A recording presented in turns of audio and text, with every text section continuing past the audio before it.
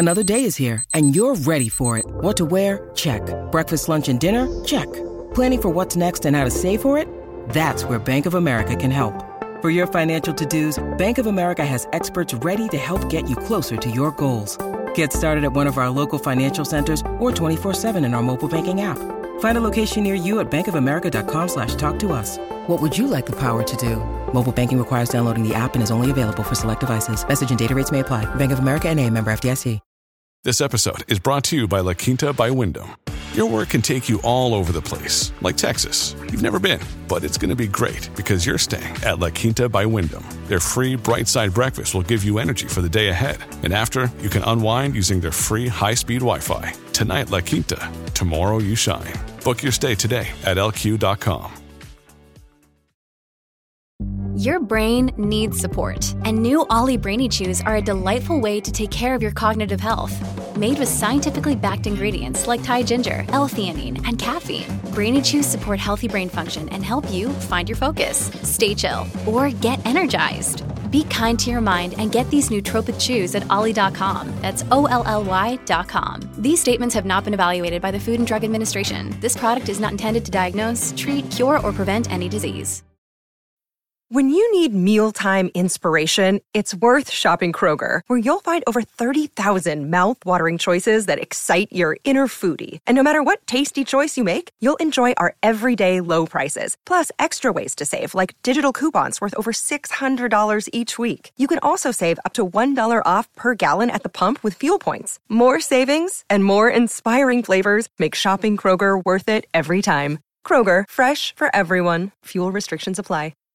Slate Money is sponsored by Dropbox, trusted by people in over 4 million businesses worldwide to keep their files safe, synced, and easy to share with anyone.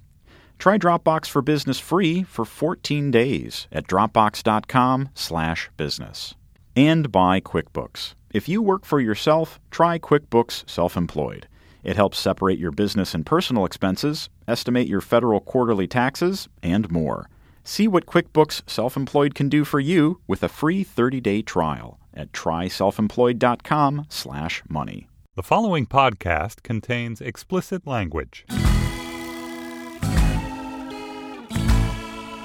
Hello, and welcome to the Making Something New edition of Slate Money, your guide to the business and finance news of the week. I'm Felix Salmon of Fusion. I'm joined, as always, by Kathy O'Neill, the blogger from Math Babe. Hi, Felix. Hi, Kathy. And because Jordan is on honeymoon, we have reached deep onto the Panoply bench. Very deep. Very, very deep. To find the one and only Jim Ledbetter, host of, what's your podcast? Ink Uncensored. Wow. Because you're allowed to swear. Yes. On Guess what? Panoply podcast. I've got some good news. You can swear here, too. Excellent. Kathy is the queen of the swearing. Thank you. She's very good at saying rude things about I prefer Empress. Southampton real estate. So Jim is basically the person who knows everything about everything. So I'm looking forward to this being a Jim Ledbetter monologue while I get to have a little nap. Thank you, Felix. In the corner. We got a cot for you. He's going to tell us all about the reasons why Verizon seems to think it's a good idea to spend $4.5 billion to buy AOL. Do you remember AOL? We'll talk about AOL. We're also going to talk about the art auctions this week because it's my podcast and I can. But first, Kathy, you have babies on the mind. I do. In fact, I was really struck by an article this week in the Wall Street Journal about IVF, which stands for in vitro fertilization. It turns out there's a big boom in this, and I think it makes a lot of sense. So just to be clear what IVF is, it's when like an egg and a sperm are connected outside people's bodies in a petri dish and then sort of grown for a few days and then implanted in a woman's uterus. Is this what in the 70s we used to call test tube babies? Yes. In fact, the first test tube baby was born in 1978. So that was like the first thing. But now it's like 175,000 this year of these IVF treatments, and that's growing. And it's growing sort of linearly from the beginning, from the 1970s. It's just incredibly. I mean, is this because people are having babies later? There's lots of 40-year-old women who find it hard to get pregnant. Yes, the rate of women having babies in their late 30s has doubled since 1988. But the rate of women in the first half of their 40s having babies has gone up by a factor of 8. So I don't know, which isn't to say it's a lot, but it's just small numbers get bigger faster. I don't know that they measure this, but I suspect that the increasing age of fathers also plays a role. So one of the things that's interesting, and Felix, you mentioned this when we were talking about this over email, is that the actual price of IVF has actually gone down a little bit.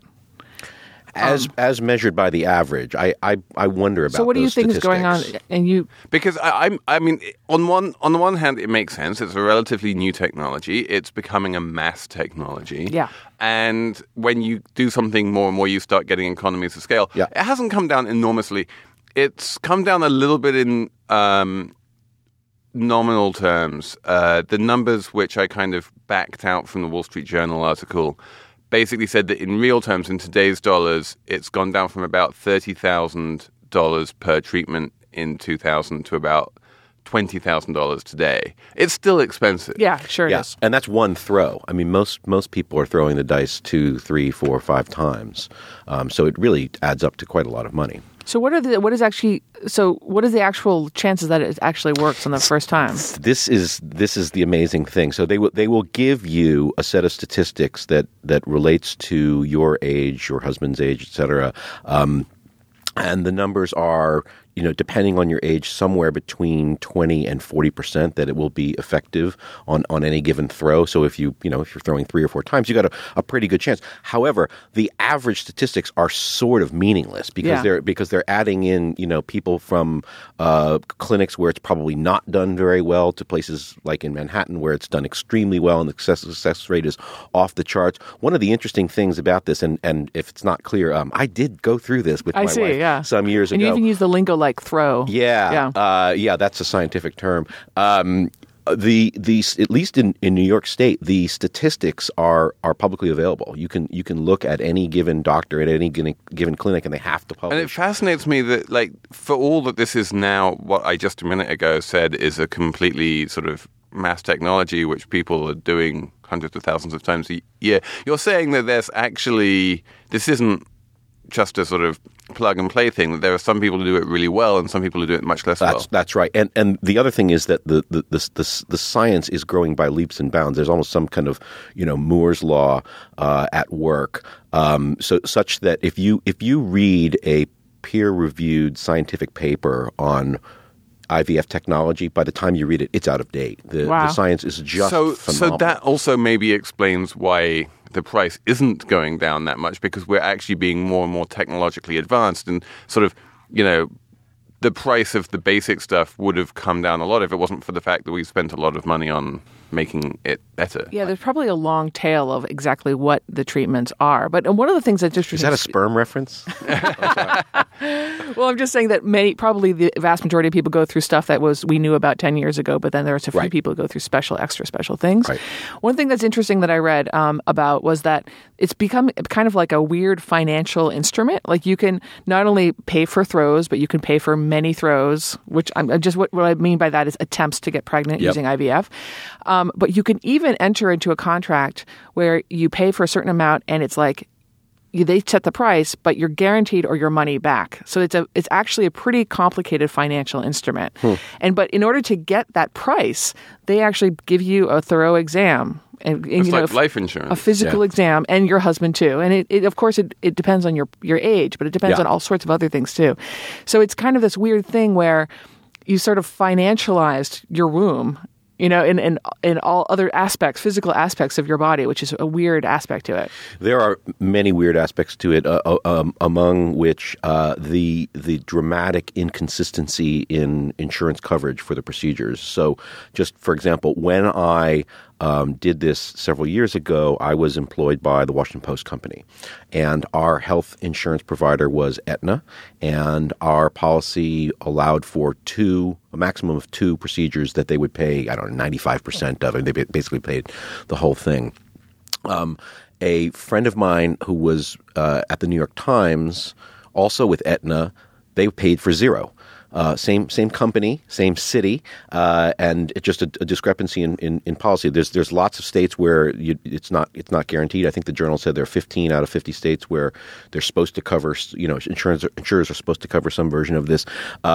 There is a different framework in the EU, and this is how crazy it gets. You consider like going to Ireland for IVF treatments or whatever because the National Health Service is more generous. Although there's a cutoff point at a certain age, they won't pay for the procedure anymore. Israel has a totally different policy. It's like it's partly because the technology is new, partly because the demand for it was modest in the beginning. I don't think there is a uniformly acceptable way of paying for this, covering for this, and a kind of consensus from society about whether this is a rational use of healthcare money or not. Right. Or is it healthcare? You see, I kind of look at this a bit weirdly, and I ask myself, compared to the cost of having a baby. Yeah. Like in general, the cost of bringing up a child, especially if you're doing it in a place like Manhattan. Yeah. We're not talking. It seems to me like this is a bit like daycare, really. It's just Even something so, that is involved in having a baby. That's a really good point. But let me just also throw in though that there's a conflict in some sense. You're basically being pushed to take this treatment as soon as possible because the longer you wait, the harder it is. Right. But it also costs substantial amounts of money. So like you have this thing like wait until you have the money, but don't wait at all. Well, so you're saying that this has become financialized and there's all these financial products around it. Presumably those involve good old-fashioned payment plans. Yes, they do, yeah. Oh, yeah, sure. The IVF clinics seem to be paired up with these loan officers, and which is, its own thing. It's pretty crazy. And are there subprime IVF loans? I was just thinking a futures market. There should be somebody needs to securitize these things. It brings up a related issue going back to the insurance discussion, which is that not everyone is doing this because they waited too long to have kids or whatever. They're like having trouble conceiving. Some of them are doing it because there's actually like Tay-Sachs carriers and so. What they do is they fertilize these eggs, and then they check before implanting them whether they're a carrier or that they're going to get sick and die. So that sounds like a more of a sort of medical. I guess it's a sort of. But even so, it's not. It's like not required to be covered under Obamacare, which is kind of an interesting and questionable decision. But of course, the other thing, and you're going back to the different nations and their different policies around this, is like, to what extent do we care about our fertility rate as a nation? Right? I mean, that's what it comes. It's basically a political question. And I think, and the answer there, especially in Europe, is you care very much. And in places like Singapore, you care very much. And you're desperate for, the fertility rate to rise, and it's down below replacement rate in a lot of these countries. In the US, by contrast, we have a fertility rate which is significantly above replacement still, and it's maybe less important that, American women have babies. Yeah, and again, when it comes to sort of rationing healthcare, the reality is this is a procedure used almost exclusively by the upper middle class and the wealthy. It is not something that I think people even in Europe. No, I'm talking about in the United States. Right. And so there is kind of a question in my mind. Should insurance pay for a third procedure, a fourth procedure, a fifth procedure? At what point is it indulgent or at what point are we basically throwing states subsidized, taxpayer subsidized money at rich people or private subsidized money? I mean, it's all socialized one way or the other. To just indulge their desire for the 17th. Yeah, and there's no, and I'm it's a rhetorical question. I don't have an answer, right. But I could sympathize with someone who would say, the seventh procedure, man, you're on your own, right. Because there have to be better ways. All procedures have to be rationed somehow. Right. There's no way you can give everyone everything they want. So before we move on, we're going to move on, Jim, to your amazing analysis presentation of your. Jim has brought a PowerPoint presentation on AOL Verizon. Squint really hard, people. It has bullet points and everything. So We will get to that. But first, we are going to talk to you about our sponsor. Because yet again, I'm excited about this. We're being sponsored by Dropbox for Business, which is Dropbox. Yay! Jim likes Dropbox. I enjoy a good Dropbox. But we all enjoy a good Dropbox. I just start using it sort of almost without thinking about it because otherwise I have no idea which computer I'm going to be on at any given time. And if I put something on one computer and I need to open it on another computer, I Life don't need in the to cloud. Email things to yourself. Yeah. Who does that anymore? I do. I totally do that. Yeah. Stop it, people. Just use Dropbox. It's much cleaner. Anyway, we all either use Dropbox or feel like we should use Dropbox or know that ultimately it's a really good service. And so the next step is for our employers to encourage us to use Dropbox for everything professional and work-related.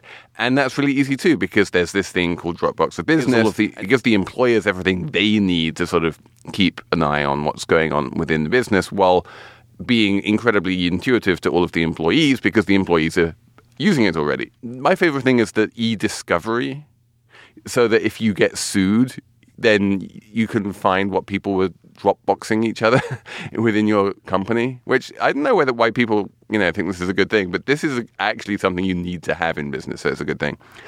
So go try it out for free. You get 14 days of free Dropbox for Business at dropbox.com/business. Jim, tell us about $4.5 billion, the number of the week. In cash. I think the AOL-Verizon merger is extremely interesting for two reasons. One, it forces us to think about Verizon in a different way. And two, it forces us to recall that AOL exists, which I think you would be forgiven if you had forgotten that it exists. And when I started to look into it, one of the questions that came to mind is what is AOL? Yeah. What is AOL today? So when what we know about AOL, there is that there are three, in my mind, there are three things which AOL does. Kathy, what first rings to mind when you think of AOL? CDs sent to my house in the 80s. Yeah, and so 90s. Oh, 90s. So it seems to me that there is famously this incredibly lucrative yet mildly evil cash flow at AOL. Yeah. Of a bunch of 80-year-old people who might actually be dead at this point. Approximately 2.2 million people still use AOL as an internet service provider. Who use AOL as an internet service provider. What fascinates me about this is that the overwhelming majority of them have broadband.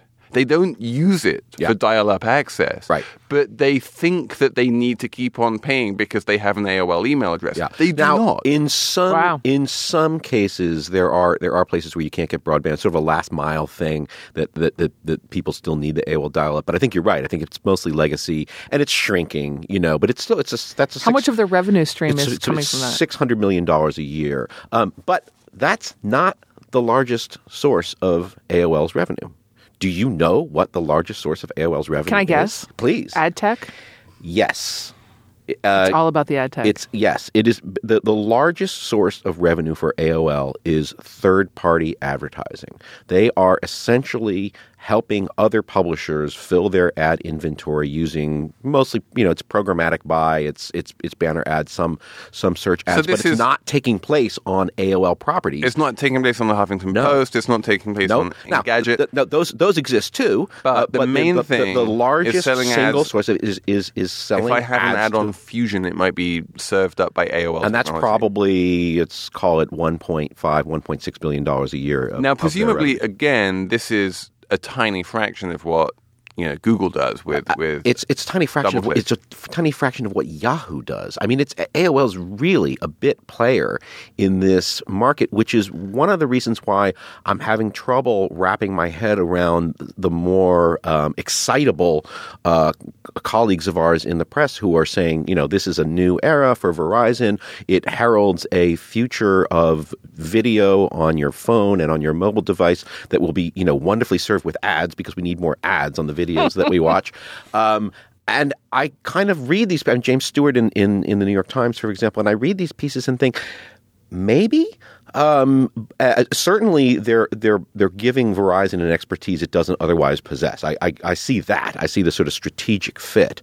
But as you point out, I don't see that. Okay, because I want to explain it. I want to explain it. Okay, explain I'm why the data Verizon nerd. wants to sell ads. Why do they want in on that business? Well, look at this. This is the way to think about it. AOL has this ad business. It's not a tiny business, but it's a tiny part of the overall market. But it's still a pretty big business. But they can't. Growing. And it's growing 20% a year. And it's invisible to people, which is why we don't know about AOL. But the point is that they'd like to sell their ads for a lot more money. Right. Right now, they're selling kind of shitty ads for shitty money. Yeah, I assume programmatic buys are somewhere in the neighborhood of $2 to $3 per thousand. Well, I mean, one of the interesting things is that if you can target effectively, then programmatic ad buys can actually bring in more money than old-fashioned, selling ad buys, depending on how like narrowly you can target the audience. And the idea, which I've been trying to get my brain around for most of this week, has been this idea that Verizon has, depending on who you ask, somewhere between 75 and 100 million customers in the US and has a lot of information about those customers. And it can therefore somehow combine that information with the AOL technology to be able to target ads at very specific Verizon users. That's exactly what I was about to say. Thank you for articulating it. The point is that Verizon has all this data about their users that they don't know what to do with. They basically they've been pairing up with advertisers to try to monetize it. But what they really like to do is find an advertiser with a larger reach, and AOL is that. So they're complementing each other. Verizon has data that almost nobody else has, which is like very, very good mobile information, which Google and Facebook all want. And they try to get it. Facebook, for example, tries to get it by making people get a Facebook app and log in. And then while they're logged in, they can steal all the information from the person who's using that app. But Verizon gets to have all that information for anyone who's ever using their phone. And the question is whether they can link it up with your online browser. And then once they can, they have all this information about what you do online on your computer and your phone. And so the idea is that if I'm just using an app or surfing a website on my Verizon phone, then the app or the website that I'm using, there will be some really smart back-end technology and will say, I see it's a Verizon phone, so rather than serving up some generic ad at everyone else who's using this website, we're going to target to you, the very specific Verizon user, a very specific ad which people will pay lots of money for. Way more money, like on the order of 100 times more money, depending on what kind of ad it is. So two thoughts. One is that the best ad serving technology in the world on a mobile device is still something that I think 99.8% of people are going to ignore. I suspect that the only people who actually click on ads are children using iPads. And the second thing is, it's not clear why, in order to get that kind of technology, I can see its use value. Why you need to own the company? Why these things aren't available, as it were, as a service? Why can't they just license probably AOL's technology? Because Verizon has $4.5 billion lying around, and it doesn't see anything better to do with the money. Yeah. I'm not going to. I don't understand why they bought it, nor do I understand why $4.4 billion was the right price. But I do want to make the point that what they're thinking was, they know that you just walked by, Eddie Bauer, and you went inside because GPS, because Verizon knows exactly where you are. Is there an Eddie Bauer to go into it? I don't know. I'm just saying, they know where you are. Yeah. Then they don't have to target you on your phone. They could target you on your browser. That's the point. AOL targets you on your browser. So when you get back to your computer, they're like, hey, you just went to, we just noticed you went to Eddie Bauer. Yeah. Here's a coupon for Eddie Bauer. So it's not that, I agree that mobile advertising is a long shot, but we know about internet advertising. I actually disagree with that. I'm looking at this new thing which came out this week called Facebook Instant, which is a very immersive kind of way of telling stories within an app. I'm looking at Snapchat Discover, which is also a great way of telling stories within an app. It's actually surprisingly similar to Facebook Instant. Facebook Instant more or less stole a lot of stuff from Snapchat there. And I'm seeing people spend huge amounts of time just drinking in various different types of content on their phone. I'm not at all. I agree with Jim that people don't click on ads. They don't click on ads on desktop computers. They don't click on ads on phones. Or if they do, it's just because their thumbs are too fat. But they do love to just drink in great stuff within Facebook, within Snapchat. And if you can create lovely sort of branded messaging campaigns, sure, it'll work. You just used a very interesting word for the first time in this discussion, and that is content. And it's striking to me that the content part of AOL, which by the way exists, is almost never mentioned by anyone talking about this. Except for in the context of who is going to buy Huffington Post now that it's clearly owned. How quickly are they going to get rid of the clearly owned content? by someone who has no interest in owning Huffington Post. Yeah. So I kind of agree with you, but then that also suggests that Verizon, in order to make this work, is going to need some kind of content play, right? I mean, the Facebook deal depends largely on the fact that they're working with partners who are producing stuff that people want to read.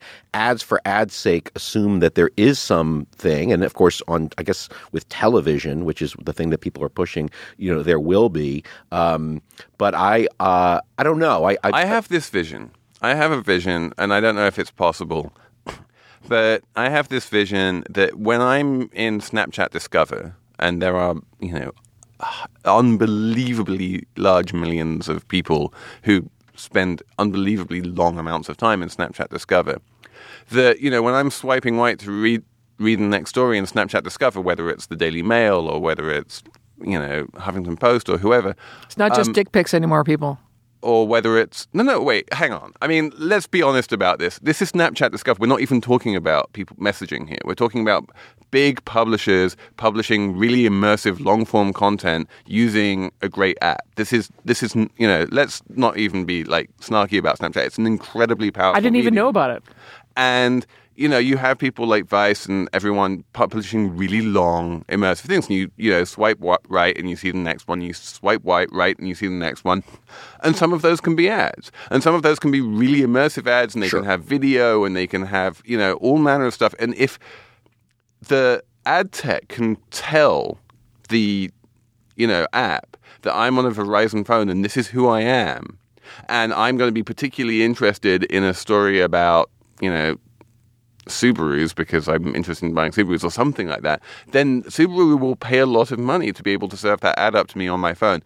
And I see that as the future of, mobile advertising. I can see that. But again, you're talking about a place that is already a destination for people, right? The Verizon AOL deal, for the most part, is just about pipes. There's nothing in the pipe. Correct.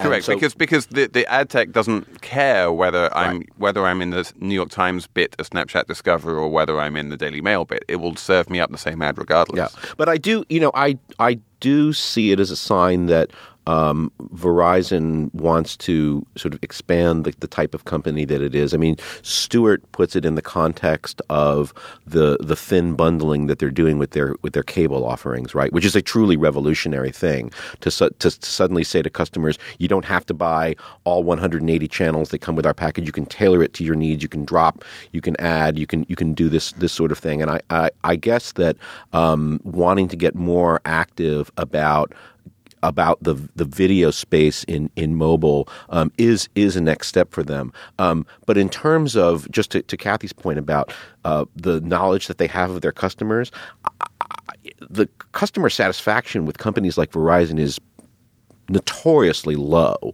and the idea that that they know how to take advantage of that data is, I think, still largely theoretical. And this is a common theme, I think, which we have on this podcast, is that for all of the sort of dystopian and even possibly utopian promise of big data, the fact is that most people faced with this enormous amount of data just have no idea what to do with it. Right. And I will say that looking at a couple of pioneers in the digital video space, thinking of Netscape and Amazon, one thing that those two companies have in common is they built a superior user experience. People love Netscape. People love the recommendation engine. People love Amazon. They love its easy returns. They love its wide selection. Its incredible reliability. The layout of the Amazon website is sort of famously efficient, and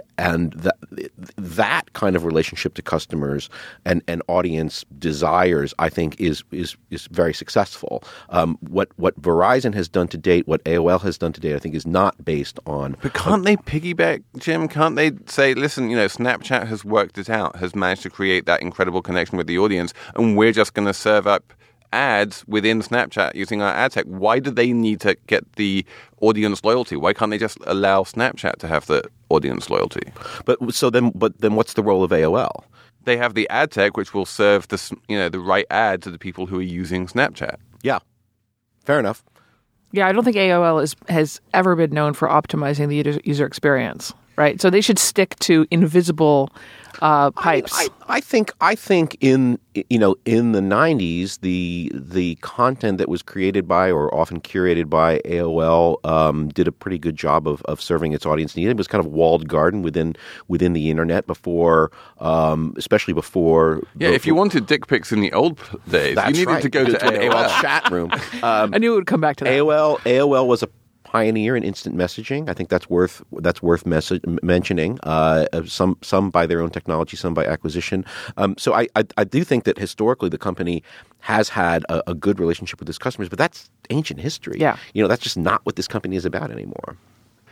So we are going to move on to art in a second, but before that, we have another sponsor. This is a good day for sponsors because this one is QuickBooks Self-Employed. For all of you self-employed people out there, which is a growing proportion of you, and it's many of the Slate Money listeners, this is just a really handy way which helps you separate out your business and your personal expenses. You can track what you spent for work, what you spent on yourself. The thing about being self-employed, and I know this from personal experience, is that you have to write these checks every quarter, and you hate writing large checks, which you can't afford to write every quarter only to get a refund at the end of the year. That's painful and you don't like that. QuickBooks Self-Employed can write the check for you. Send it off by e-check writing technology and make sure that you're not spending more than you need to. So, free 30-day trial. Try selfemployed.com/money. You don't even need the QuickBooks in there. It's just try selfemployed.com/money. It's good for you. All right, art. Felix, what happened this week in the art world? So this week is one of the two big auction weeks. In fact, this is pretty much the biggest auction week because it's combined with the Frieze Art Fair. Everyone who's anyone in the art world descends on New York this week, and one of the central things which happens in New York this week is big art auctions, and no art auction in the history of art auctions has been bigger than the art auctions we've seen this week. And specifically, there's this one auction which happened earlier on in the week called Looking Forward to the Past, which is kind of interesting because historically what's happened is that the auctions have come in two flavors. There was the Impressionist and Modern auction, and then there was the post-war and contemporary auction. So Impressionist and Modern would be everyone from like the late 19th century through to 1940-ish, and then post-war and contemporary would be everything, from 1945 onwards. And Christie's is completely dominating the auction market. It's not even really a fight anymore between Christie's and Sotheby's. It's all about Christie's these days. Christie's did something very interesting. They had their Impressionist and Modern auction. There was a $50 million Mondrian in there. It was, a big deal. They had their post-war and contemporary auction, which was even bigger and made $659 million with Warhols and Rothkos and Twombly's and that kind of thing. But then they also had this thing called the Looking Forward to the Past auction, where they mashed up both together, and they just found a whole bunch of really big name art from relatively old stuff like the Picasso, which you probably heard of, which sold for $179 million, to relatively new stuff like a Peter Doig canoe painting, which sold for $26 million, which is also crazy. And they mashed it all up, and that one made over $700 million in one evening sale. Overall, Christie's made, if you add in the Sotheby's stuff, the Phillips stuff, we're talking about $3 billion of art being sold just at auction just in 1 week. That doesn't even include probably another billion at the art fairs and that kind of stuff. Okay, I have a ridiculous question. Yeah. Okay, can I ask my stupid question first? Because I don't understand art at all. So I only think of these things as objects that people for some reason buy and for some reason value. And we could go into what does it mean to have value? But even stupider, I would like to know how often a given piece of art gets sold. Because I feel like one way you could get these crazy auctions is if you just, every time an auction comes around, you sell all the Van Goghs. You know what I mean? There's a finite number of Van Goghs. It seems like there's always one being sold. What's the churn on these art? There really aren't. I mean, Van Gogh is an interesting example. Yeah. Because he basically never comes up for auction. I mean, there was a flurry of them coming up in the late 80s there was a little sort of art market bubble in Impressionists in the late 80s. And you may recall the portrait of Dr. Gachet, which held the all-time auction record up until this week, which was sold in 1990 or 1991 for what in today's money is about $150 million. I guess my larger question is there were sunflowers and irises. There were lots of very expensive Van Goghs back then in the late 80s. But then what happens is that they all wind up in museums, basically. What the way the art world works is that collectors collect art and museums collect collectors. So once you get a big collection together, generally what happens is that big collection winds up getting donated to some museum or other. And then once it's in a museum, the museum doesn't what's known as deaccession very much. And so one of the reasons why post-war and contemporary art is increasingly hot these days is because basically that's all of the only good art which is still on the market and still available. No one's going to go out and sell a Vermeer. Okay, so you're saying that it's only certain non-museum pieces are even sellable. Right. And museums very, very rarely sell that. I guess my question is why now? When do these collectors decide to sell to bigger collectors or is it just because they think now's a good time to get a good price? I mean, is there a bubble mentality going on? The owner of the Picasso bought it at auction, actually. It was bought at auction for $32 million in 1997. Okay. So that's, a nice, 10% a year compound annual growth rate right there. It's rumored to be a Saudi collector in London who, basically what's happening is that Christie's is going around the world, going to every single major art collector in the world and basically buying up their work. What's happening in these auctions, and one of the reasons why no one knows whether Christie's is even making money in these multi-billion-dollar auctions, is that Christie's is guaranteeing a huge most of the big lots. They're saying, we will guarantee you a certain amount of money for this painting, no matter what it actually sells for in the sale room. So the seller loses a lot of the uncertainty that there used to be around selling at auction. And Christie's is taking a lot of the financial risk itself. So they're really good at it. But does that mean that they're ruining their own business in the future because they're accelerating the natural life of this painting, that it's going to end up in a museum sooner? I mean, I don't know. Is there any reason to believe that the new buyer of the Picasso is more likely to donate it to a museum than the old owner of the Picasso? These things, change hands in the private market until they don't. Yeah. I want to get back to this question of the channels through which these auctions take place. You said that historically it was done in these two kind of separate eras. With World War II in the middle. With World War II in the middle, and that somehow by combining them, they created a synergy that wasn't there before. I'm fascinated by this.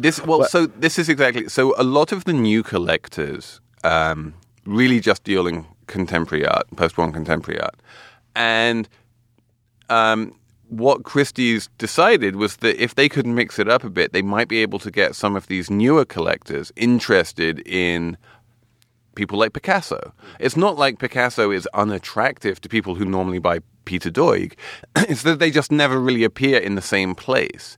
And Christie's has been very interesting at like creating these kind of high-profile theme sales rather than just doing it chronologically, saying we're going to throw a bunch of interesting art together and see what happens. And it seems to be working quite well. Are the buyers that distinct? So if you go to one auction traditionally, you're not the same guy who goes to the other auction? Well, certainly, the buyers of Old Masters are not going to be the same as the buyers of Dan Colin. Until now, it sounds like. And now, there's still distinct collectors in different eras. I can see, for instance, the idea that Peter Doig and Picasso might be bought by the same person. But it's true that art is driven by connoisseurship, and there's a limit to how much you can know about. Right. So if you know about one bit of the art world, that's the bit that you collect. Right. Is my impression is that the market is highly cyclical. Is there academic research on this of how the market tracks the overall economy? Well, I mean, so the last big bubble, as I said, was the Impressionists in the late 80s and early 90s. And then it kind of went away, and now we have this big bubble in contemporary art. Is it fair to say that there was like this economic boom back then, and then nothing happened, and now there's an economic boom now? I don't know. I mean, there's a very broad sense in which the art market tracks inequality, because what we're talking about here is, $100 million paintings. And frankly, you need to have an insane amount of money to even think about being able to afford a $100 million painting. So, the more inequality you have, the more people can play at those levels. And I heard that one of the things that's actually kind of different and not cyclical maybe is the international nature of the buyers. Is that something that you've heard about? Like that? So we've been hearing this for a few years. It was the Russians for a long time, and now everyone's talking about the Chinese as like the new big buyers in the market. And it's all based on sort of rumor and hype. There's certainly big Russian collectors, there's certainly big Chinese collectors, although, again, just anecdotally, the Chinese collectors have been pulling back a bit with this crackdown on corruption in mainland China.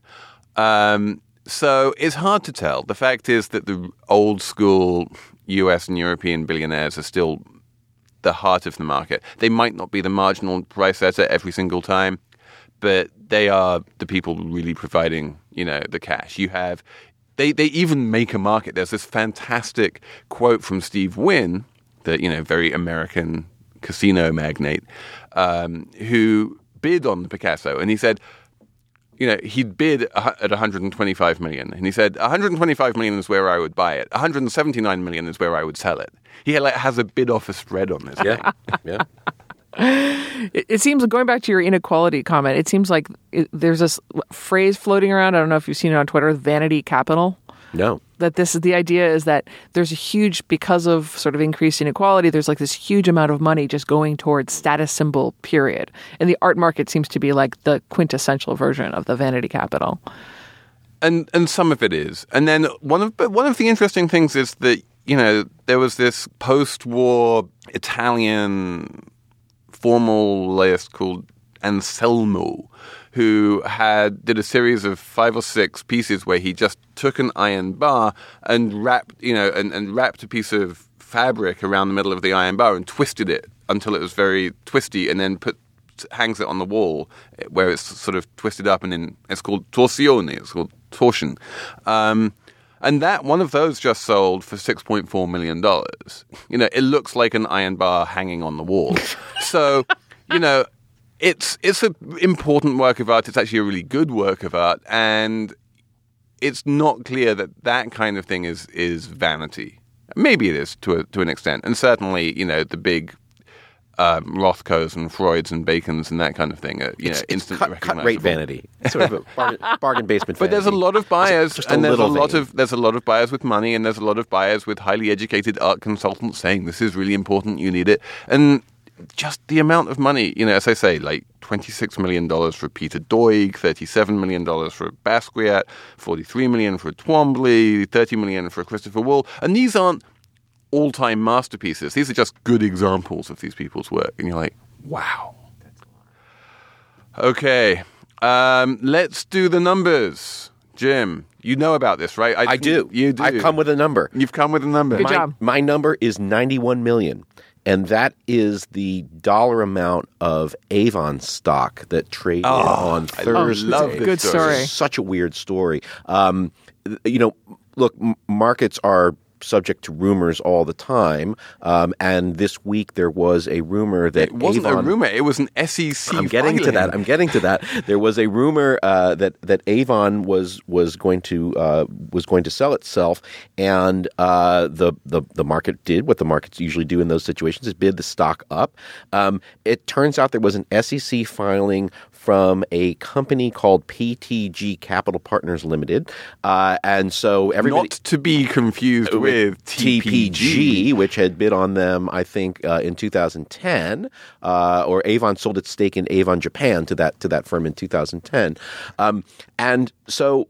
This made the market go crazy for a while, for about 20 minutes, and the stock went way up. And then Avon said, "But we have received no such offer." And then it seems that this firm actually doesn't even exist.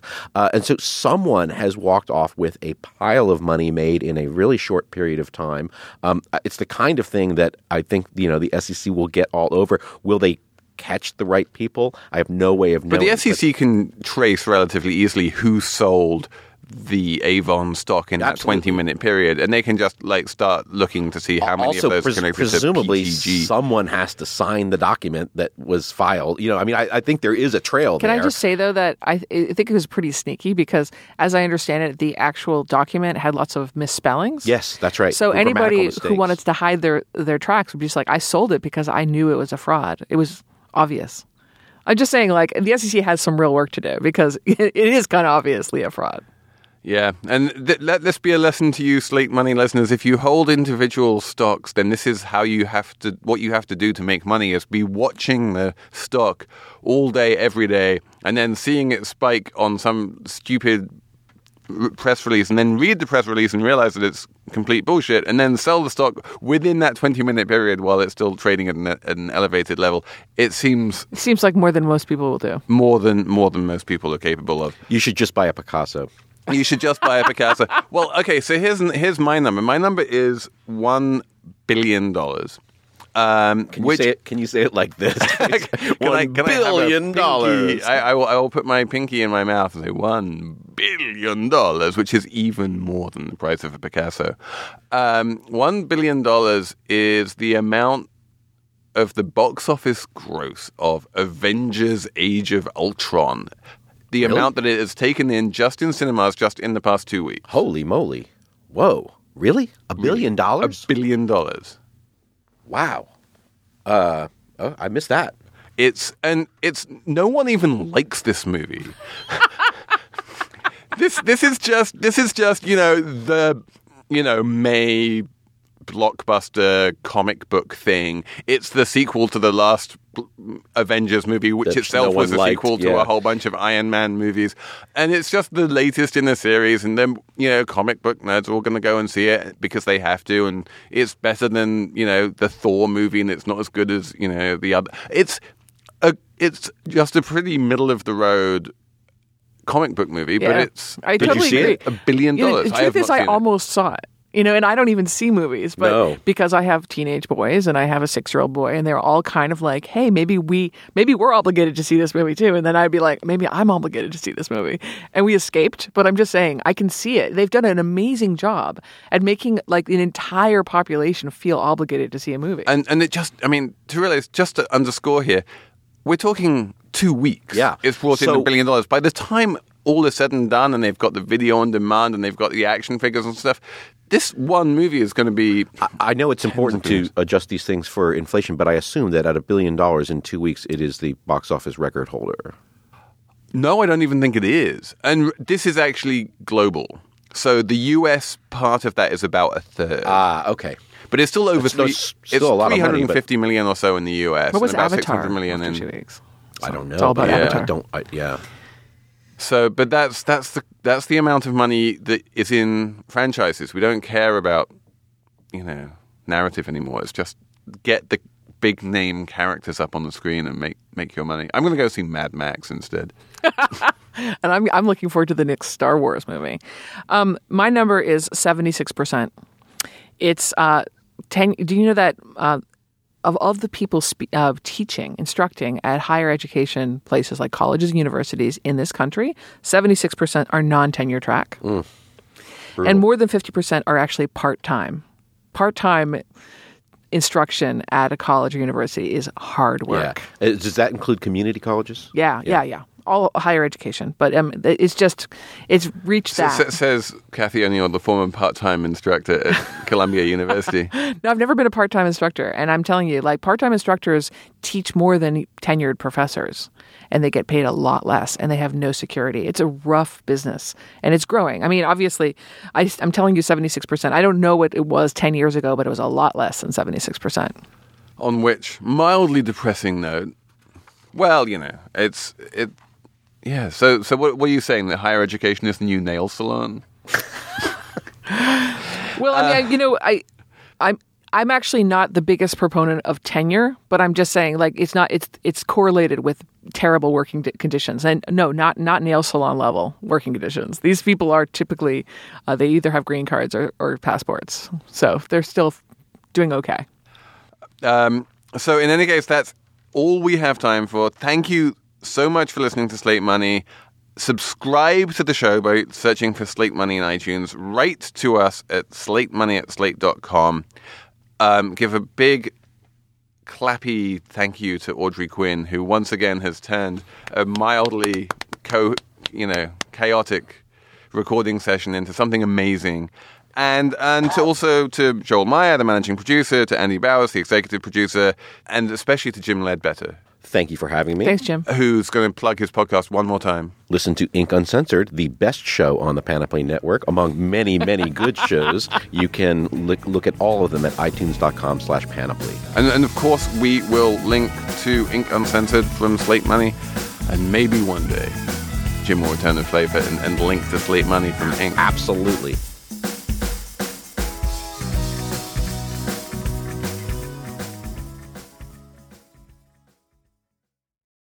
This is the story of the one.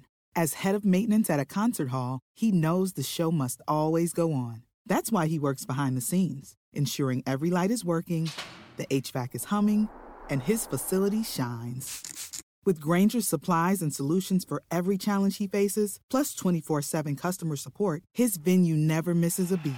Call quickgrainger.com or just stop by. Grainger, for the ones who get it done.